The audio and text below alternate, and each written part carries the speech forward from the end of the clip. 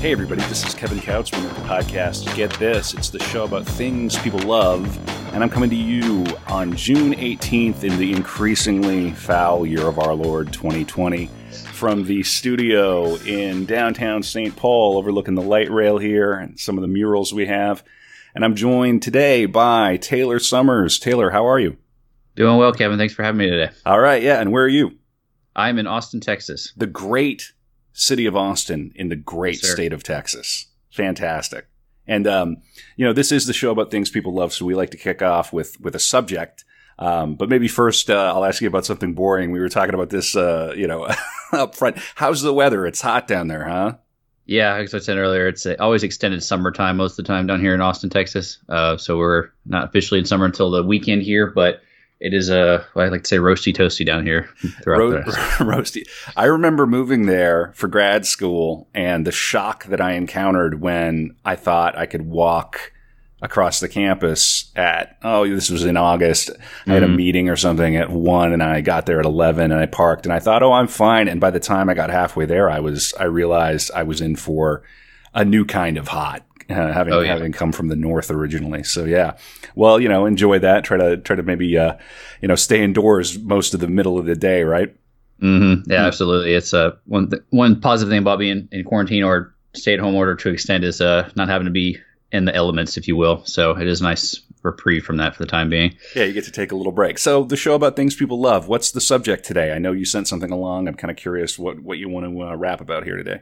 Yeah, absolutely. So I'm a big video game nerd and been doing some retro gaming the past few months here during the quarantine. But the new title for the Last of Us series Part 2 comes out tonight, or I guess at midnight tonight. And just being not sure how familiar you are with the series or the concept of it, but the first one came out 7 years ago this time, kind of fitting with the time. It's based off of a quarantine measure and an infection that takes over. It's obviously a more dire, extreme scenario in this world because it leads to infected in zombies, if you will.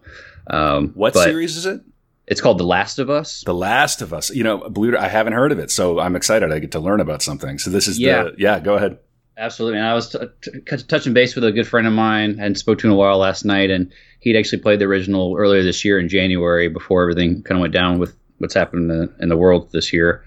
And it's just really, I know you being a playwright and a screenwriter, just the emotional depth and the story that you go on the journey with these characters is basically an older gentleman named Joel, and he takes on this girl with a father figure role with a girl named Ellie, and the two of them basically are going through different cities and apocalyptic environments and so forth. There's a lot of political things.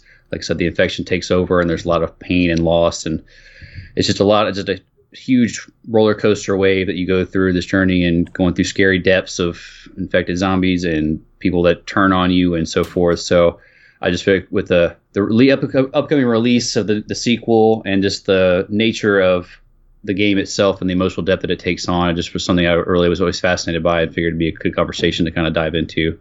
Yeah, I dig it. Reminded of Resident Evil and what a big deal that was when it came out. That game scared the heck out of me when I was a kid. It actually scared me, and I was shocked at the power of that. Yeah, Resident Evil 4 in the series is one of my favorite games, along with The Last of Us, and that was the one I think it took on a new way. It obviously was an upgrade in graphics, but also the scary intensity, just being in that tension of just going around corners. The Last of Us does this great too. Of just with the music and the score and just being in that environment where you know something's happening, but you still can't predict where it is or what it is. So it's just you're on the edge of your seat, you're on pins and needles. It is scary as hell, but it is also just it's an amazing experience. So it's great to segue with Resident Evil 2. It's just they do very well as far as capturing the moment there. Fascinating. All right, so this is on PlayStation? It's on PlayStation 4. The first one came on PS3, but then they made a remastered version that I played again on the PS4 when it came out there. But it is a PlayStation exclusive for the time being. All right. And so they're finishing the series. I mean, is it for real, or is it do you know? Well, I suppose maybe you don't know by now, right? But they're saying this is it. We're ending the whole thing. I'm not entirely sure on that. For the first one, they added some downloadable content afterwards, so I'm sure they'll probably do the same for this one as well. I've been trying to stay away. Some little backstory. they had some kind of controversy and issues with the release. It's actually been delayed a couple of times since it was first announced a few years ago. First because of the coronavirus pandemic, and then they had some issues with, I think, a developer, someone on the team was releasing information to spoil the game. Oh no! I think it's a disgruntled employee. They've had some issues as far as hitting deadlines and internal issues and so forth. But as far as the finale of the series, hopefully they would, but I'm not sure. I'm kind of trying to stay away from spoilers and things like that of what this part of the story entails. But it's been a 7-year gap before the first one, so even if there is another one, I'm sure it'd be an extensive amount of time. It's a very intense process for them making these games. They take their time with it, rightfully so. So I'm sure there'll be some additional downloadable content like they did for the first one to kind of extend the series, the game, if you will, the story. Mm-hmm. I would like to see. I always like seeing a trilogy set up, so I wouldn't doubt it at some point when the PS5 is out and running in a few years that they'll add a third part of the story. But as far as of now, I think this will be the pinnacle of it. Right, and the PlayStation 5 is going to cost bank, isn't it? I mean, I think it's I watched they had a reveal of the first reveal of the actual hardware last week for a Sony event. Looked really cool. Kind of looks like an internet router modem kind of a sense, but it's very sleek and looks really cool. They got all the features with it, so I'm excited. A lot of good friends of mine have already tried to pre-order it and get ready for that. I'll probably wait a little bit until some other games come out, but it's always cool to see the next generation of hardware and how they push stuff, especially with a series like The Last of Us, always kind of takes full advantage of that for sure. Right. Yeah. I know people are jazzed about it. I'm not. I'm still on the fence. My consoles are out of date. I have a Wii and an old Xbox 360. The Wii holds up. The Wii is fun. You said you were doing, I mean, we'll come back to The Last of Us, but you said you were into some retro gaming. This doesn't really qualify as that. So what have you been doing on that front? Cause I downloaded, some emulators myself, and, I have a daughter who happens to be named Ellie. Her name is Eleanor, but her sort of, nickname or whatever is Ellie. And, coincidentally, and, I took her through the first 3 Super Mario games and explained to her what a big deal that was for us. It was really nostalgic and fun. I have these old these SNES style remotes that are the USB remotes. So I'm doing it too. Yeah, but what have you been playing?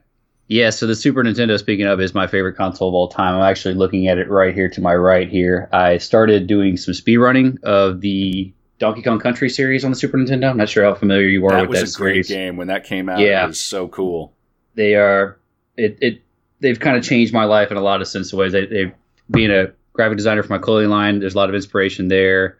The soundtracks are just absolutely incredible. I highly recommend. David Weiss is the composer of the original trilogy soundtrack. Just an incredible musician and just beautiful atmospheric instrumental things. Just puts you just the perfect vibe for each level in the gameplay. It's just can't even describe. Just as an artist in many different ways, that series just had a profound impact on my life in so many aspects. So, all right, yeah, I feel that. At the very least, I've gone back and played games that I loved when I was a kid. I busted out the old Pirates game where you bop around the Caribbean and you're a pirate, and that was so much fun.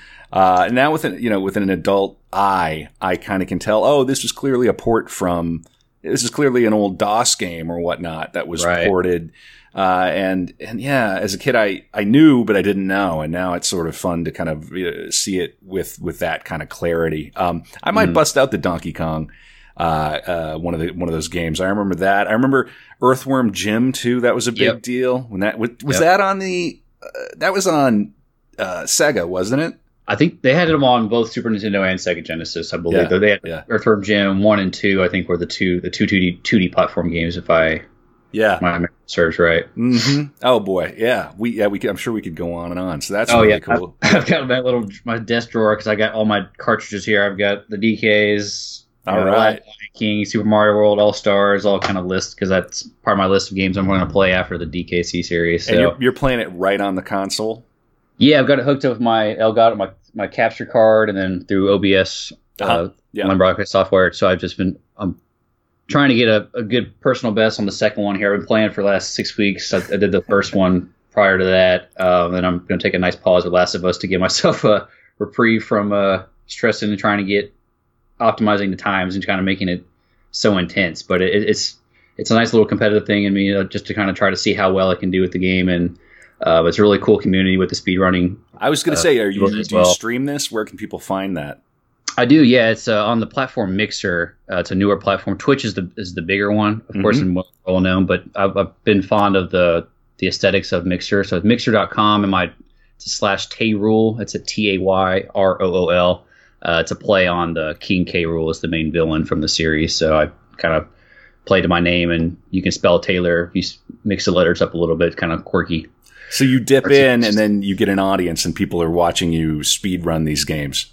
Yep. Yeah. The other night I had about 10 to 15 people watching at one point. A guy that just followed hosted me, so his viewers were able to watch what I was playing, which was kind of cool. It was kind of the biggest little mini. I just starting a couple months ago, so I'm kind of still getting my feet wet with it and getting an audience there. But it's really cool to have the support and just kind of get that nostalgia, like you're saying, but just kind of seeing how well I can strategize and optimize the game. It's really crazy if you watch some of these top speedrunners, how they can pull off these glitches and certain tricks to, they call like frame perfect things, where you kind of hit certain things at certain times to get through levels faster, basically.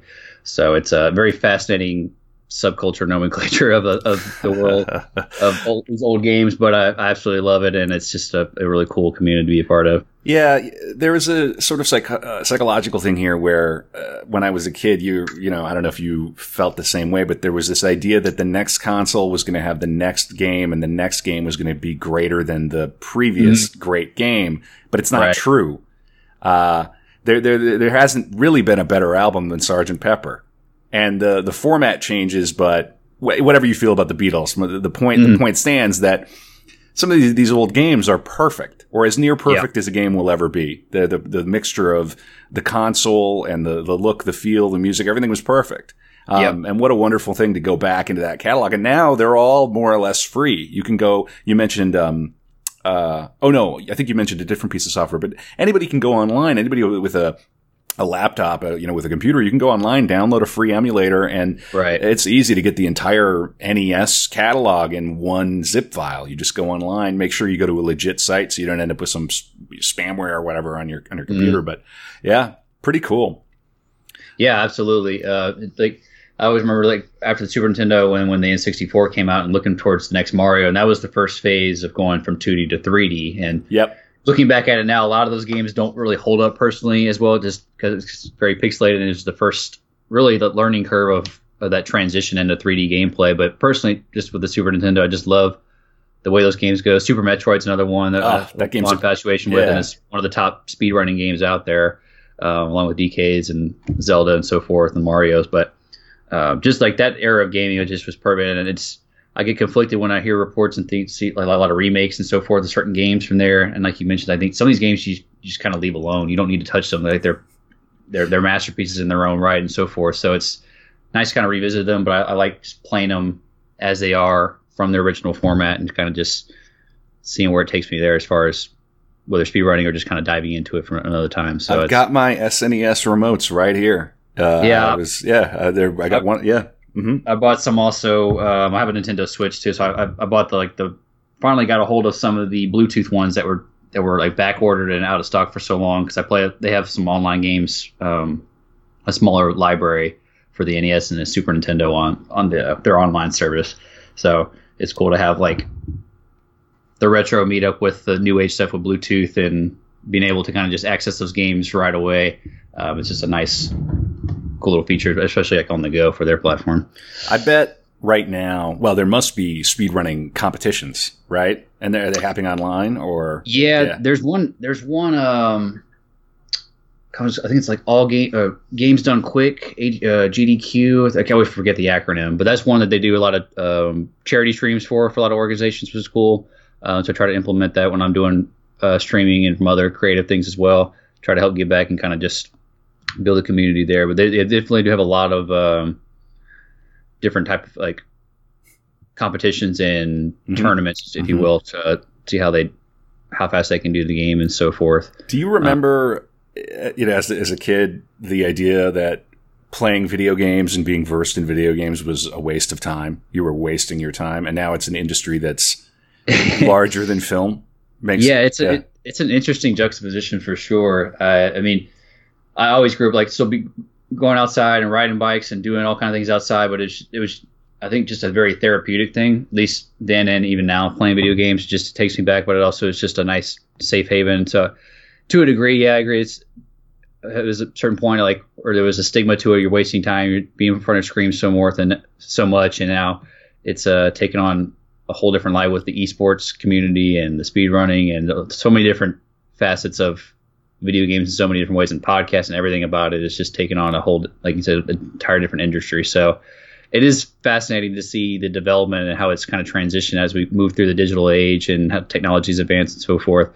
So I'm glad to see that it's being more appreciated and not seen more as like a negative waste of time thing, because there's a lot of great benefits to video games, especially right now in a time where most people aren't really together. It's a really good way for me personally to stay in touch with friends and still kind of be in touch and have a way to still interact and do things together.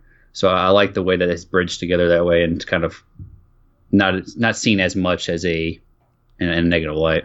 Yeah, it's about that balance, isn't it? Exactly. We are in this crazy time where children are not in school. They're being asked to do Zoom meetings all day. Maybe after that, a bike ride is probably appropriate. You have to be able to kind of mix it up and not live entirely in these screens. It can be a little alarming and addictive.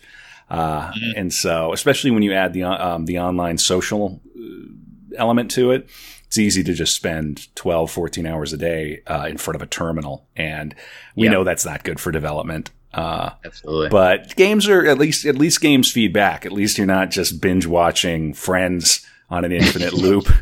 Or The Office or one of the ongoing series. Yeah. Yeah. Hey, The Office is great. Oh yeah. Yeah. No doubt about it. Yeah. Not so much sure about Friends. They love Friends in the UK. They think that Friends is the bee's knees over there. It's funny. Like when I was studied abroad when I was in college. It was almost, I guess, 9 years ago now, when I was in summer 2011, and going to pubs and stuff with friends, and they would listen to music from the US, and it was always like 3 or 4 years behind. It seemed like what was popular here at the time. So I remember that there was Black Eyed Peas and other things were like really popular, which were here 3 or 4 years before. So it's just funny how it's seeing the culture changes, but also just the things that they enjoy from America and what we like, vice versa. So yeah, it's interesting. I've always had an affection for London and for the UK, and I don't know if have you been over there? Yeah, so I was mainly in London for that study abroad program. It was about 6 weeks. I studied sport management here at UT, so it was a cool program. It was a joint program with us at UT and Florida State. So we did like a lot of different sports venues and things. So we went to like the Wimbledon for a day or two. Okay, that's beautiful out there. The first day of the British Open, the golf tournament. So for one of the last stages of the Tour de France, we went to Paris for a few days as well. So it was a very, very grateful, awesome experience to meet a lot of people and see different cultures in different countries, and to see a lot of these iconic sporting venues and a lot of things I've seen so much on TV. To be a part of that to a degree was really, really cool and a great experience. Were the FSU kids all party animals? To a degree, yeah. I mean, we held our own as UT. We were actually outnumbered. It was only about, I think, maybe like 30, 40 people roughly, I want to say, and only, maybe 10 at most were from UT. So we definitely, being early 20s, lives ago, we definitely took advantage of the weekends and going out to the pubs and having a good time. So we held our own with the Florida State kids. Yeah, I really appreciate the fact that you're into retro gaming and talking about that. One of the things I say is that pinball is the vinyl of gaming. Yep. And I love pinball. We actually have a couple of machines in our building here. And that's awesome. Yeah, there's a place in St. Paul, if you're ever up this way, it's called Can Wonderland. And it is it's kids friendly, but it's also adults friendly. There's they have a bar, but they also do milkshakes, and they have like this killer's row of seriously old school carnival games, arcade style carnival games, but like from the 20s. And half of them don't work, right? But the ones that do, it's just tremendous. And then they also have a proper 18-hole putt-putt golf course, but it's like if David Lynch and Tom Waits got together and designed a putt-putt golf course with a bunch of hipsters. Yeah, it's really, really fun. So it's kind of a very Austin thing. I wouldn't be surprised if they ended up with a sister Can Wonderland in Austin one day. That would not surprise me.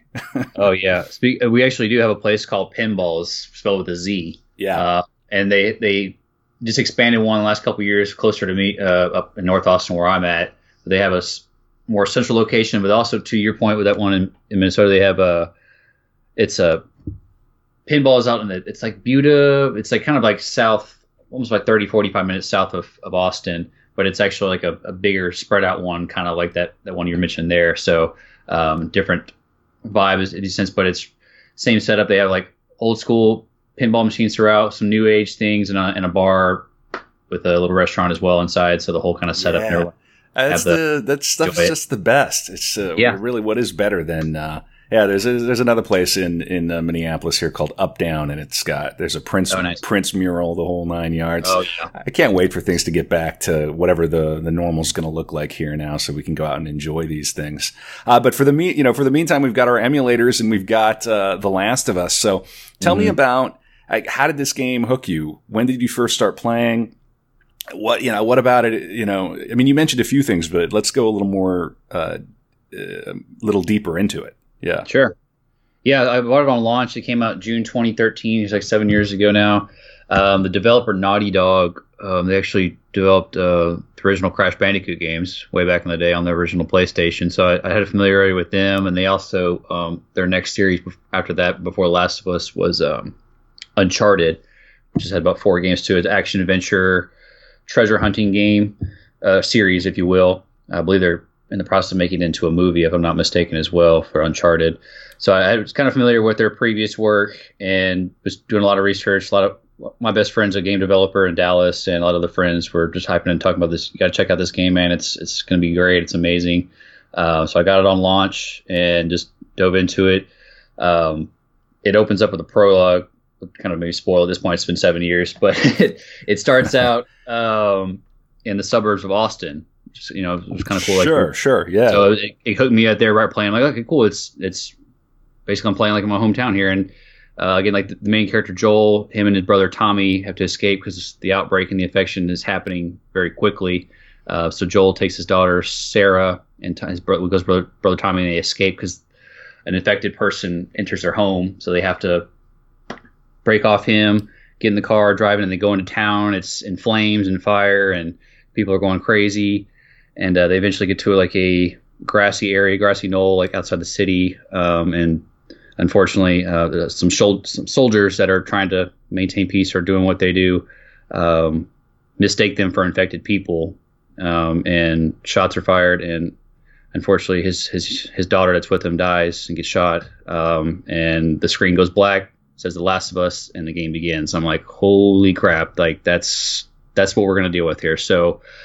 Right from the get-go, I knew it was going to be heavy and intense and emotional things, but just that 15-minute prologue leading into town, I've seen I-35 on the side of Austin, and wow, all the way to Minnesota as well, and just kind of hit with that right away. It's just like, okay, we're in for a doozy here. This is going to be intense and insane, and there's going to be a lot of emotional depth, and you're going to go through a lot of different waves here. So I knew right away I was going to enjoy every ounce of it, and just savoring every moment, and just going around corners and trying to make sure you're stealthy and not getting spotted by these infected or the militia that are after you and so forth. So many different subplots and storylines.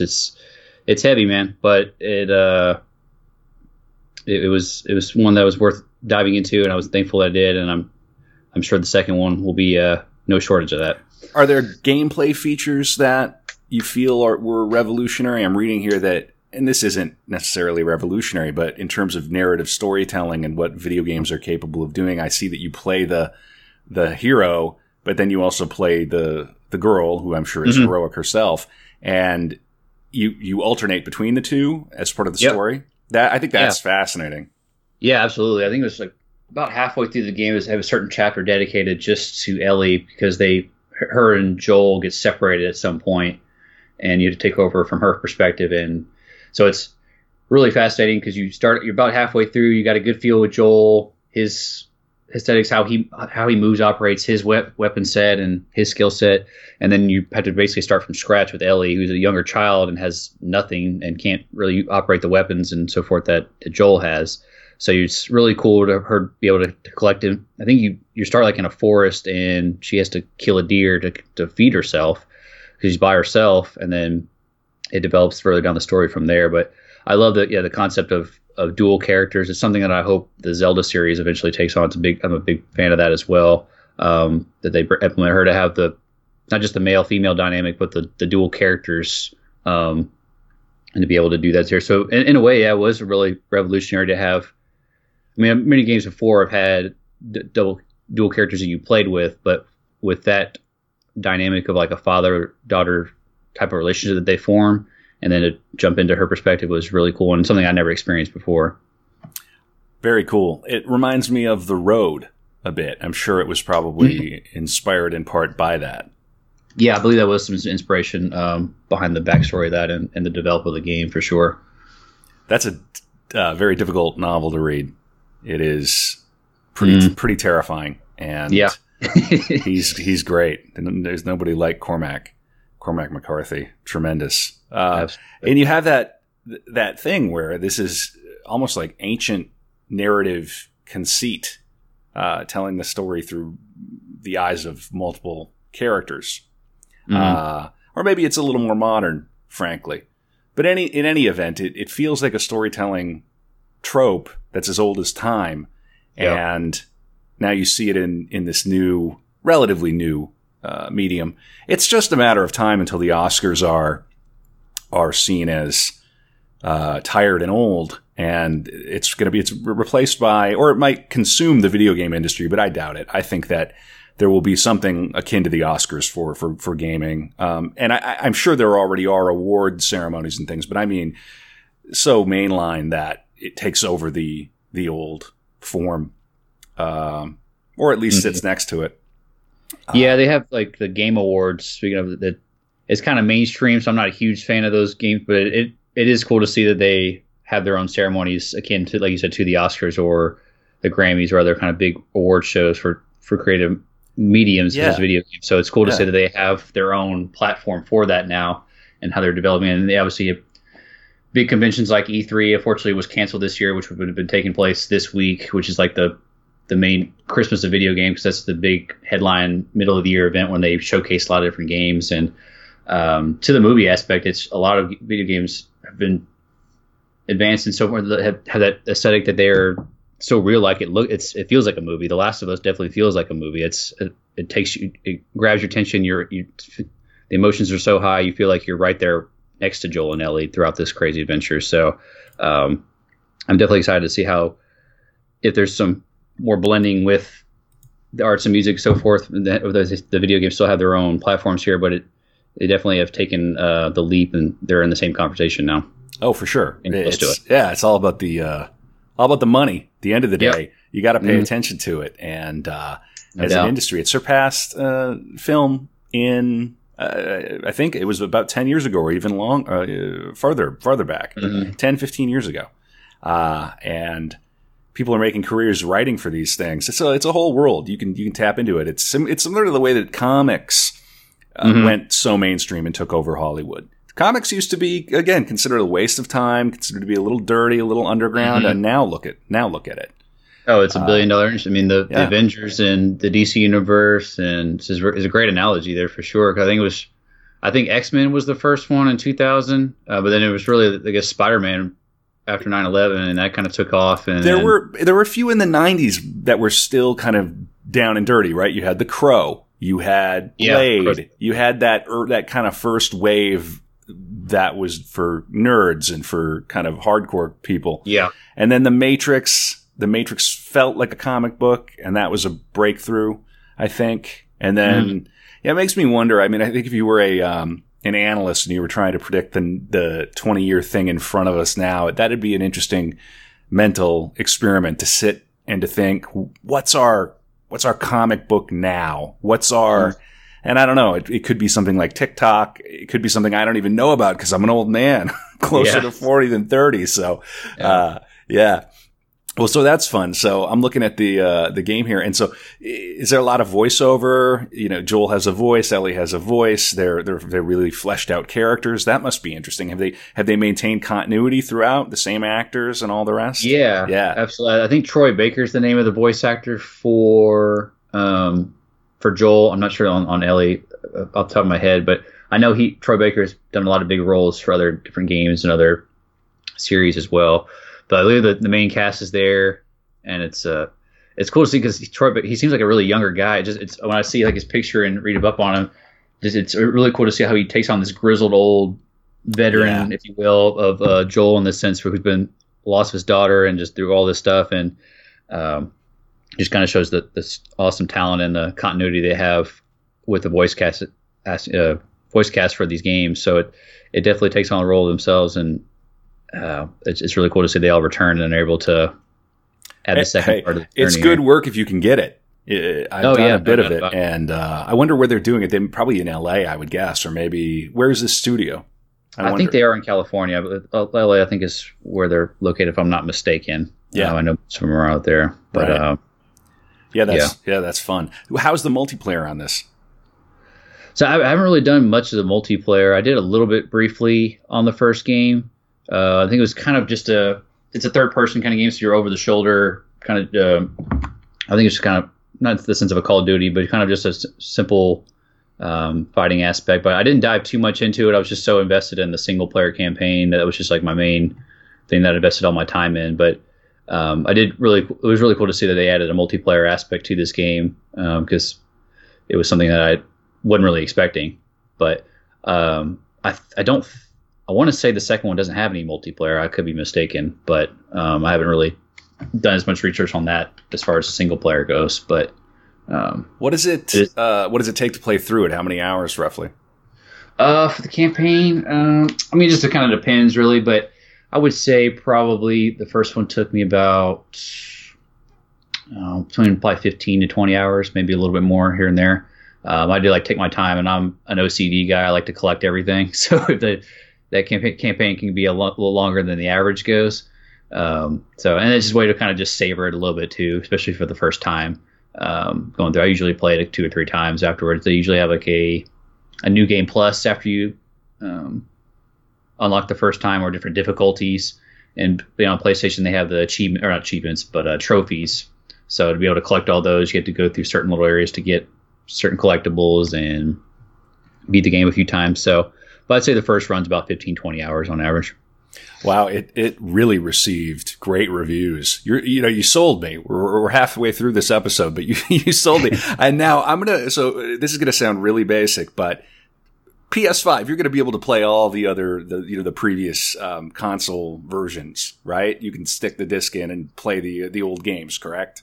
I believe, they do have full backwards compatibility for the previous generation there, so I think that should happen. They did release both a disc version and also a discless all digital version of the PS5, so there'll be 2 different versions. Since with just being able to just do digital purchase only, I'm sure there'll be a price difference on that. But nonetheless, I think backwards compatibility is full, which is good because I had some issues trying to play some PS3 games on my PS4 a few years back, and was just shocked and surprised like it didn't work. I thought like was my disc broken or something, but then I was doing research, and for whatever reason certain games weren't backwards compatible. So I think they've addressed that issue, and I'm not mistaken, everything's going to be backwards compatible from the previous one, which is a smart thing to do. Because for me personally, I usually wait about a year or so roughly to buy a new console. There's only been a few handful of I think the Switch and the Wii actually for the Nintendo were like one of the few consoles I bought like on launch. Otherwise, I've always bought things about a year or two later. Yeah, you can tend to get it for a few $100s less now, and you kind of wait for it to shake out, see what the great games are, all the rest of it. I'm amazed at the numbers here. They're saying the game had sold over 20 million units by October of 2019. 20 million. For the original Last of Us, or for the original. Yeah, unreal. It's a great game, man, in so many different ways, and it encapsulates just like the perfect art of storytelling in so many ways, along with all the emotions and just the gameplay and just how intense it is. It's like, yeah, I could rant on about it. That's why I'm so excited for tonight once the launches at midnight or whatever time it happens. It launches at midnight today? I think it'll be, I guess, 12 Eastern. I got to double check the time, actually. Okay. I'll be on that later tonight and make sure give myself enough time for it to download. It could take a little while, so make sure it gets ready to go. And I'll probably stream it as well, just to have a pause from the retro stuff too. So definitely going to be an exciting experience, to say the least. That's great. It feels like a big album launch. Your band just put out, like I remember when Nine Inch Nails put out the follow-up to The Downward Spiral, and we waited in line. The local newspaper took pictures of us. We were the freaks waiting in line for this new album in little North Dakota. Yeah, pretty cool. Trent Reznor's a big inspiration for me too, man. Pretty Hate Machines, the debut album is still one of my favorites. Absolutely, yeah. It's great too, of course. He still comes out with Head Like a Hole. That's what he opens with usually. Yep. Yeah. He did a lot of stuff with David Finch, right? As far as soundtracks go for his movies. Yeah, David Fincher. Yeah, he. Yeah, he did the first soundtrack that he did with Atticus Ross, I think is his partner's name now, and he's officially the other part of Nine Inch Nails now. Their first soundtrack was The Social Network, and they won an Oscar for their first outing. I remember that. It was insane. Yeah, I mean, come on. Everybody who's followed him for years, like I have and you have, it sounds like, knows he's a genius. He's a Bowie level genius, and just brilliant. And the whole aesthetic of that band, such as it is incredible. And didn't see him on the Downward Spiral tour. I was a little too young, and I would have loved to have seen him with Bowie, because Bowie came on tour with him. And that's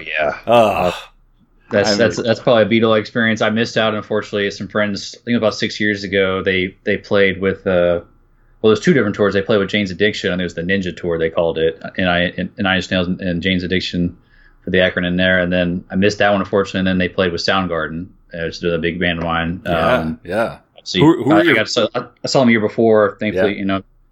Obviously Chris passed a few years ago with them, and just it's a heartbreak. And that's tough. So just try to make sure I see these acts come through. It'll be interesting how this develops post the COVID-19 world, how concerts and festivals are going to come back. But because I bought tickets with a friend of mine to go see Rage Against the Machine's tour back in March. It was supposed to be their first tour in almost a decade, and of course that was postponed until next year. So it will be fascinating to see where that goes, if that still happens or not, or what capacity. Yeah, same with stand-up comedy. I'm a big stand-up comedy guy, and I had tickets to see Tim Dillon at his big kind of homecoming. He was doing a long weekend or a week at Caroline's in New York City. He's a New York comic from Long Island, does these great sketches. If you don't know his stuff, he's absolutely hilarious. Check him out, Tim Dillon. Absolutely. Do you know him? Have you heard of him? The name sounds familiar, but I'm not familiar with his work, though. Well, no, he does these sketches that are like where at one point I saw him at the Comedy Store, and he was the funniest person the night I saw him, and he wasn't even headlining it, but he featured or whatever it is. And he said, and this was right after the Epstein thing went down, and he said he was going to dress up as Jeffrey Epstein's sex temple for Halloween. And then 3 days later I saw it, and he actually did it. He dressed up as Epstein's temple and walked around LA and harassed people. And it's just, I mean, of course, 2 minutes of just some of the most hilarious stuff. He's an inspiration to me because, this is a little tangential, but, he's an inspiration to me because he's out there saying you have no excuse. If you're a creative and you think that your stuff is great, at this point you don't have an excuse. You can, the channels are there, the audiences are hungry for content. You just have to find a way to cross that transom and connect with people.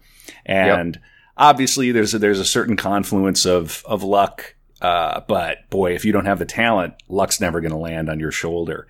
And he's just so fun to watch because he's free. His Patreon, I don't know what the number is, but he doesn't ever have to really worry. And that just gives him so much freedom to go as far out as he can. And we need that right now so badly. We need that that town crier who's willing to call it like he sees it, and who's not, not 60 years old and some sort of like elder statesman of comedy, but who's younger than I am by a few years, and but has already lived a heck of a lot. Anyway, I'm holding forth now, but big fan. No. Check out Tim Dillon. Yeah.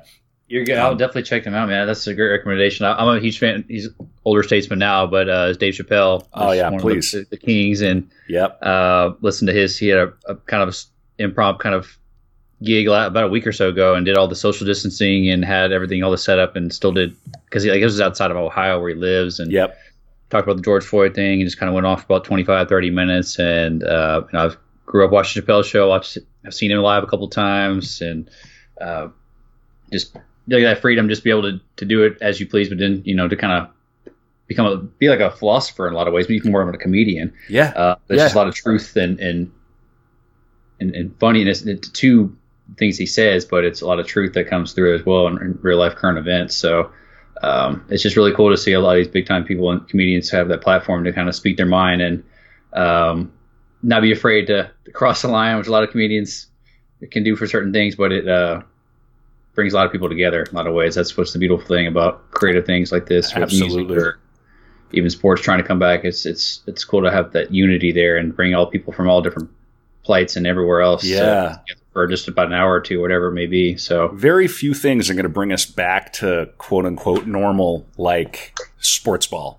When sports ball comes back, I don't care what it is. The NBA, if baseball plays a mini season, hockey comes back for just a playoff season, it will revitalize people and bring people together. And I know a lot of people are anti-sports. They're not into it, and that's part of their personality. And I don't grudge that, because I used to be that way until I got a little more free time on my hands after college and looked up and around me and tried to figure out, why is everybody so into this game, this baseball? What is the deal here? And then you figure it out. And the way I got into it was through the Minnesota Twins, Bert Blyleven. He's a Hall of Fame pitcher. I think he's in the Hall of Fame now. And he was on one or both of their World Series teams. And he's just hilarious. And but he's a pitcher, and so he would call the game from the perspective of a pitcher and give you all these insights into it. And if you can't fall in love with baseball through the pitching, then you won't fall in love with baseball. Because if you get into the pitching, then you're going to be there for every at bat. We'll try to figure out what's going on. I don't have to preach to you. You have a sports podcast, right? Yeah, it's Nuts and Bolts Sports is the name of the company. I've been with them a few years now. I'm a big NBA guy. Diehard Lakers fan for 20 years. So Kobe passing this year was pretty tough and diving that. And so I'm hopeful that they come back there. I know they're in the Disney World bubble. They're trying to get set up down there. So we'll see how that all entails. There's a lot of obstacles and hurdles to come through there. But it's funny you mentioned sports ball too, because a lot of friends that just don't care about sports at all. But I had a lot of people kind of come over the years, kind of understand, what it's all about. And like with video games, man, it's just sports have always been a therapeutic thing for me. Growing up, like it helped me get through my parents' divorce, like really terrible romantic relationships and ending there and toxicity there. And my brother and I watched Kobe's last game a month after my dad passed, and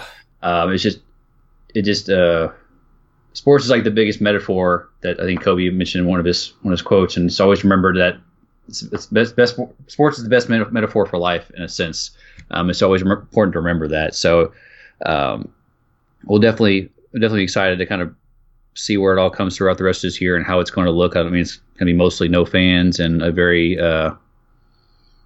skeleton crew. I guess it'll be a bare bones feature. It's not going to be the same, obviously, as it was before, but hopefully it can be a beacon of hope and to help people and you have the voices of a lot of these big time athletes to kind of help bring towards change and things that are going on right now. So it's definitely exciting to see some developments there. It's about watching human excellence, watching people who are excellent at something at a level that very few will ever reach, identifying with them through your team, or even just through the love of the sport, the history of the sport, all of it. And just being reminded that you can strive for something that's great, and that there are real stakes involved. You want to be the greatest. You want to help your teammates. All of it. It is a nice. There's a lot of poetry to be found in it. And, if you're not into it, that's all right. Other things are similar, right? You're reading a great novel and just being reminded, wow, this is what an achievement, Cormac made with Blood Meridian or what have you. Or you love a video game, and then it's like you're reading the Wikipedia here. I'm looking at the Wikipedia for The Last of Us, and these people are like heroes, the people who produced and created the game, and just incredible. And they're clearly getting paid handsomely for their work. And here you are on a little podcast talking about this release at midnight. I just think that's tremendous. So I got to ask you, there has to be a bit of an eerie quality to downloading this game at midnight. I don't know how it is in Austin, but there's a spookiness to this year that is going to leave us all traumatized. We're all going to have to work through the trauma of what 2020 is, even just thus far. And we're not even through it. I think we're still in the weeds. So I think it's interesting that you're downloading this game that you're really emotionally invested into, and you're going to dip into an apocalyptic world that maybe is a few notches, not as far away as as you would have thought. Right. You know what I mean? So it's the eerie irony and creepiness to it. That's why I think it's so much intriguing. That's why I wanted to use it as the main topic of a Springboard today. Not just because of my love and infatuation for the storytelling and the environment of it, but how this is what a world could look like in a sense. Now, granted, it's a more extreme measures of zombies infected and so forth that I don't ever really seen happening per se. Knock on wood, of course, but it just kind of speaks to the culture and how the excitement of it, just of having people have something to look forward to. And I just love playing these creepy games at night too, because it just adds to the intensity of the whole environment and the nature of the game and the story. So it's one of a kind, man. I'm glad it's finally happening. What's your setup like? You got a big flat screen and you dim the lights, and what is it? Well, I've got my PC set up, a little desk in my room, got like tight corners, and I have my Super Nintendo here, my Switch and PS4 over there. So I'm probably gonna do some rearranging to get it set up through my PC so I can stream it. I'm doing like on a 27-inch, just like kind of the best setup for PC and stuff. But I do have my big screen one for other gaming and watching TV and so forth. So I'm kind of debating to see what the best setup is there. I have a larger, like a 42-inch screen there, but I may get some better quality on this smaller screen here. So at least with the stream stuff. All right. So okay, probably the route I'll go. And this is going to be around midnight tonight? Yeah, I'll double check the time. I think usually they do things midnight Eastern, so it'll be 11 o'clock here, so I'll get an hour earlier. All right. And this is, pitch the channel again? Yeah, it's mixer.com/Tayrul, Tayrool. Mm-hmm. And this will be the first time doing it because, like I said, I'm mainly just doing my Donkey Kong Country speedrunning there, so it'd be a nice change of pace for a new age game and something more modern and more emotional investment there. So it's definitely exciting. Geez, they're talking about a TV adaptation. It's in the planning stages with HBO. Yeah, I think it's an HBO series, I believe, if I'm not mistaken. Yeah. What a strange world, right? You can be a screenwriter and never have anything happen, or you can be a video game producer and then that's your way into Hollywood now. Wild. It's just yep. I had a buddy of mine that helps with my copyright trademark stuff for my clothing line a few years ago, but he just got passed the bar at Baylor Law School, and he's focusing on esports law, which I thought was never a thing that you could possibly do. And it's just the same thing, like you were saying. It's just so crazy that, and he's going out to LA before obviously the pandemic, going to conventions and networking and just being part of that world. It's just something I could never imagine. So it's esports law is something you can specialize in at Baylor. What? Well, I don't know if it's like the specifically there, but right, he's like in entertainment too. He used to work for Blizzard here in Austin, does, Warcraft and all that good stuff. So he was kind of planting the seeds as we were going to college, and then he wanted to go to law school and focus on that. So it's go for it, man. That's awesome. I'm happy for that. That's a thing, Yeah, incredible. Oh man, you remember when Warcraft came out and how many people vanished into their basements for 2 years?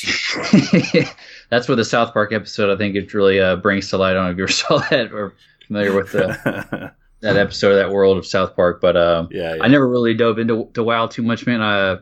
My best friend has the Horde tattoo. He was hardcore into it. My brother tried to recently, but I couldn't do the MMO games. Just like a lot of friends play Dota too. I'm not sure you're familiar with Dungeons of the Dungeons of Deep or whatever. Yeah, it's Dota. I played League of Legends briefly for a few months ago for the first time. I have a big reverence and respect for those type of games, but it's something I couldn't dive into. I just knew I'd be all in, and I had other things to do. And, it's a little tough. Rogan talked about that. Because he was a huge Quake 3 guy. Oh, I didn't know he was big into that. Oh, okay. Yeah. He says that he was big into it, and he says he had to quit because he wouldn't be where he is now if he hadn't. Right. So there's that problem, that edge. And who knows, if he had come along 10 years later and got addicted to a different game, he could have been one of these professionals, and we wouldn't have his podcast and all the rest. Maybe up there with Ninja. He may not have $100 million Spotify deal. He may have a Twitch deal on Twitch. Yeah, exactly. Can you imagine, whatever you feel about Rogan, this is a podcast. He's the master of podcasting, along with Adam Curry, who's your neighbor in Austin down there, in the morning to Adam, and he's great. But Rogan, he's the Tonight Show. The dude has become the Tonight Show, and it boggles the mind that what they've accomplished out there, building their own platform and not asking anyone permission. And he will drag people over to Spotify. With his clout. So hopefully Spotify gets its act together, frankly, because I'm not a huge fan of their podcast interface. It's a little wonky, but then again, I'm not a fan of iTunes either. I feel like neither of those companies has really gotten it right. But I'm sure there'll be developments along the way. I've always been preferred the YouTube setup, or at least podcasts. I always love Joe Rogan's there, and I have other subscription channels that I follow as well. But I have no doubt they'll get an audience on Spotify. If I had to guess, I'm sure Chappelle or a big time guest would be one of the first 5 to 10. I'm sure they'll have some big time people to get people subscribed and on to that platform moving forward. So that's a good point. I wonder who the first 10 guests are going to be, because they're all going to be monsters. Oh yeah, no doubt about it. Because they definitely want to say the big guns or use them to whenever that launches, or the transition happens there. So it's like when Obama came on Marin. What a moment. Oh yeah. Just a cultural shift of some magnitude. I wonder if He Who Shall Not Be Named will go on a podcast before his presidency ends. I was going to say, you get 3 guesses and the first 2 don't count. I already kind of assumed who you were talking about. Yeah, right. That'd be a great headline and cause some things. I'd tune in. So. Absolutely. I just don't think they'll risk it. Circling back to the video game, I just have one more observation for myself, and we're winding down. But do you know the film 12 Monkeys? I do not know. Terry Gilliam, the guy he was the Monty Python illustrator. He did Fear and Loathing in Las Vegas, Time Bandits. Check out 12 Monkeys. It's Bruce Willis, Brad Pitt, and it's this time travel psychodrama about a guy who's jumping back and forth in time to prevent a global pandemic from happening. And that's a movie that right now, watching it, was extra poignant. I showed it to my fiance, and we watched it, and then because earlier this year we were living in New York City. We've had a year, right? And it just, again, like this game, I think tonight will be made more poignant for you because of what's going on out in the world. Again, we don't have to have literal zombies to feel like we're living in something like the zombie apocalypse. Right. I don't think I ever expected America to be masked up and to look the way that it does. It's taken me by surprise. I don't know how you feel.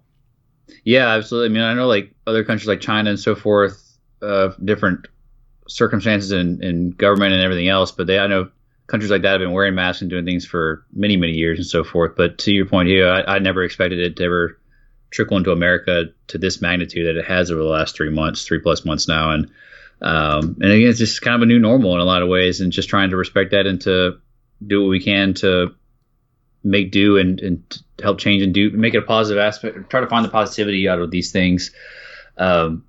yeah, I've never seen Mask, but like, I know the carbon footprint and the world has kind of had a chance to catch up. You're seeing wildlife in other areas you never would before. So there's some positivity comes out of crazy things like that. But to your point, man, I never thought it would get to a scenario where we're wearing masks and it happens. So protests happen, and there's so much happening all at once, and it's definitely overwhelming. But it's a good time to bust out a new video game, live stream something, try to take your mind off it somewhat. Obviously, there are very important things that we all have to do in terms of for sure justice and thinking about the future and the future we want to make out of what's left of the country and the economy.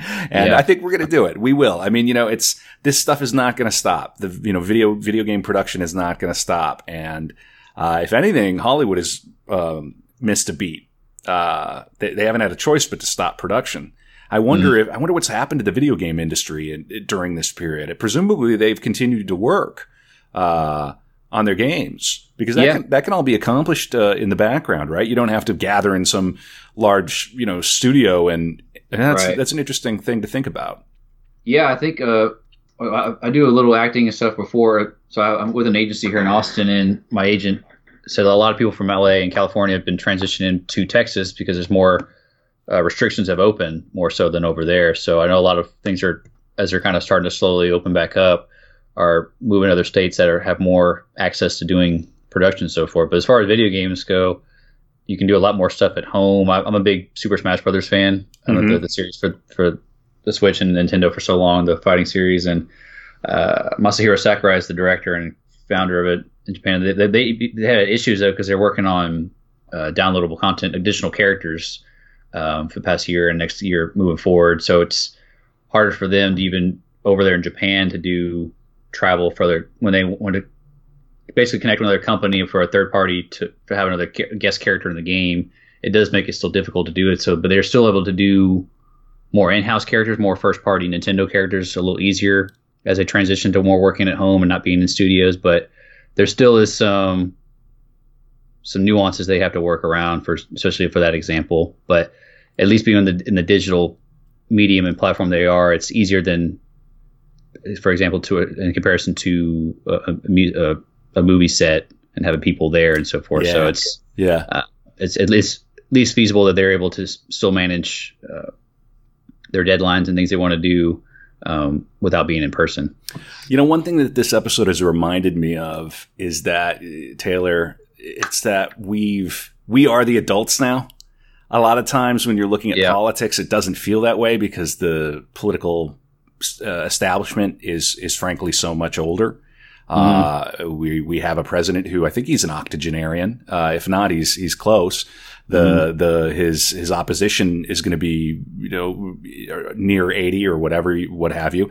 And here we are, but we are the adults, and our stuff, that we grew up loving is now like the classic rock of the world. Yep. I was out at the coffee shop today, and the barista served me coffee, and she was wearing a Legend of Zelda t-shirt.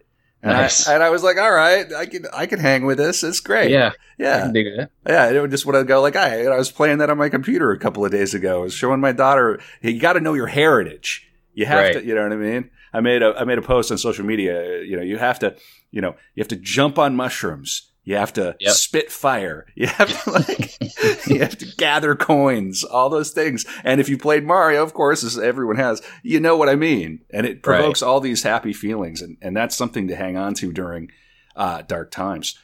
Taylor, pitch your media one last time, the streaming, but also the podcast, and then we'll get out of here. Yeah, absolutely. Again, thanks, Kevin, for having me. It was a really great discussion here. It just flies by here at the hour mark here. Absolutely. And again, I stream on Mixer. It's mixer.com/Tayrul. It's TAYROOL. The podcast I mentioned earlier is Nuts and Bolts Sports. It's NBA, Nuts and Bolts Association, acronym NBA, but that's me and two other guys talk about the NBA. It's usually been weekly, but it's been a little more sporadic, obviously, as developments have kind of moving slower here. But we usually do one about once a week, nutsandboltsports.com.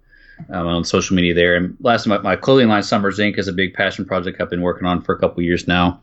It's mostly on Instagram, but summers-inc.com with a K and @summers_inc on Instagram. Do every charity, or every different design is tailored to different charities and nonprofit organizations. So I'm working on some social justice ones moving forward as well. So definitely check me out on Instagram and Summers-Inc. All right. as well. All right. Taylor Summers talking about The Last of Us. And I'll be thinking about you at 11 o'clock tonight as you download that thing. I hope you have a great time, Taylor. Absolutely. Thanks again for having me, Kevin. I really do appreciate it. Take care. You too.